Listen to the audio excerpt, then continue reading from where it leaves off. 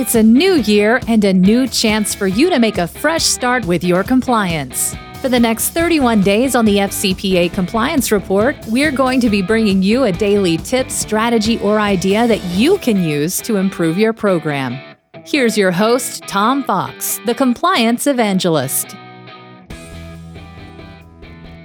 Day 18, Internal Reporting and Triaging of Claims. The call, the email, the tip comes into your office. An employee reports suspicious activity somewhere across the globe. That activity might well turn into an FCPA issue for your company.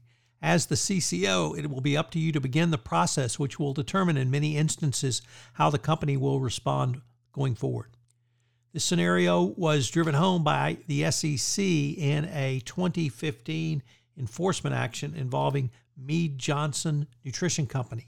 In this enforcement action, the company performed 2 internal investigations into allegations that its Chinese business unit was engaged in conduct which violated the FCPA.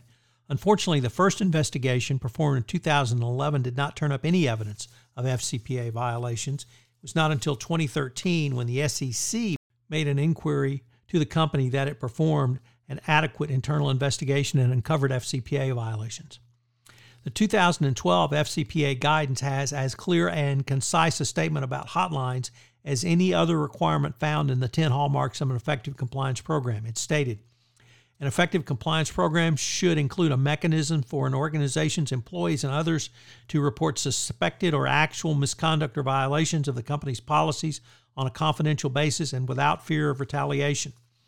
In the 2019 guidance, the DOJ stated, another hallmark of a well-designed compliance program is the existence of an efficient and trusted mechanism by which employees can anonymously or confidentially report allegations of a breach of the company's code of conduct, company policies, or suspected or actual misconduct. Prosecutors should assess whether the company's complaint handling process includes proactive measures for the creation to create a workplace atmosphere without fear of retaliation, appropriate processes for the submission of complaints, and processes to protect whistleblowers. Prosecutors should also assess the company's processes for handling investigations of such complaints, including the routing of complaints to proper personnel and timely completion of thorough investigations and appropriate follow-up. The 2019 guidance then posed the following questions. Does the company have an anonymous reporting mechanism? If not, why not? How is the reporting mechanism publicized to the company's employees? How has it been used? How has the company assessed the seriousness of the allegations it received? Has the company functioned, had full access to reporting and investigative information? All of this means more than simply maintaining hotlines. Companies have to make a real effort to listen to their employees. You need to have managers who are trained on how to handle employee concerns, and they must be incentivized to take on this compliance responsibility. And you must devote communications resources to reinforcing a company's culture and to create environment and expectations that managers will raise concern. The reason that a business's own employees are a company's best source of information about what is going on. It is certainly a best practice for a company to listen to its own employees, particularly to help improve processes and procedures. But more than listening to its employees, a company should provide a safe and secure route for employees to escalate their concerns.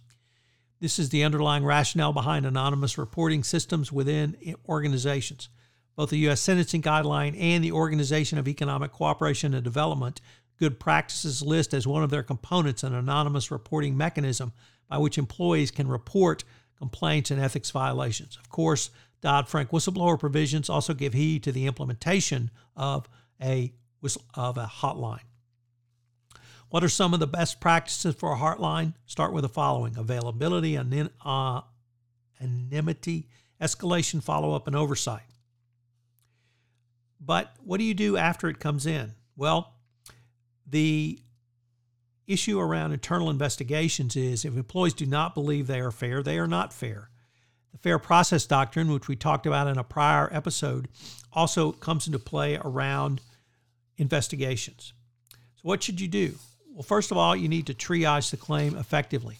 Jonathan Marks, a partner at Baker Tilly, has articulated a 5-step triage process which allows not only for an early assessment of any allegation, but also a manner to think through your investigative approach.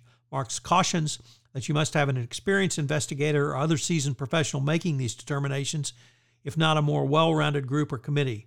Next, consider what types of evidence is to consider going forward. Finally, before selecting a triage solution, understand what tools are available, including both forensic and human, to complete the investigation. Stage 1. This consists of allegations that have a low threat level and do not suggest a breakdown of internal controls. Tips that are grouped in this stage do not have a financial impact or reputational impact. Stage 2. These allegations are of a more serious nature and often indicate some deficiency in the design of internal controls. Stage 3. These allegations are serious in nature, generally involve an override of internal controls, and thus are at a minimum a serious deficiency. Stage 4. These are serious allegations that could have an impact on the completeness and accuracy of audited financial statements and could indicate a material weakness in internal controls. Stage 5. These are serious allegations that may involve one or more members of the company's management team or are serious enough to do damage to the company's reputation. After you ascertain you have an effective reporting mechanism through your hotline and demonstrate a robust and properly scoped investigation protocol, you must use the information you receive to remediate any issues. It is not simply enough to show that the hotline exists. You must present the data it produces and use it. So what are the 3 key takeaways from today? The Department of Justice and Securities and Exchange Commission have placed special emphasis on hotlines, internal reporting mechanisms. This has been enshrined in public company law as far back as Sarbanes-Oxley. So this is not something new, but the Department of Justice takes whistleblowing and whistleblowing hotlines extraordinarily seriously. 2, test your hotline on a regular basis to make sure it's working. There's nothing worse for your hotline, whether or not it's internal reputation of your compliance function or if the regulators come knocking, if someone calls the hotline and gets a non-working number. That's simply a non-starter.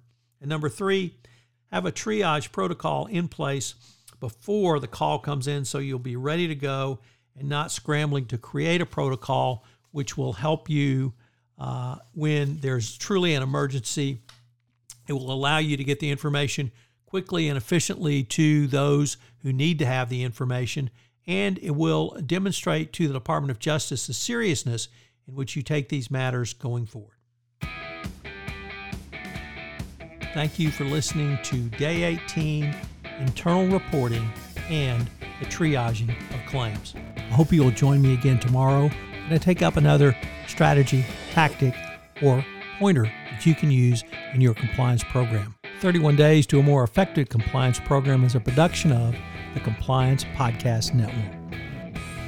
This podcast is a part of the C-Suite Radio Network. For more top business podcasts, visit c-suiteradio.com.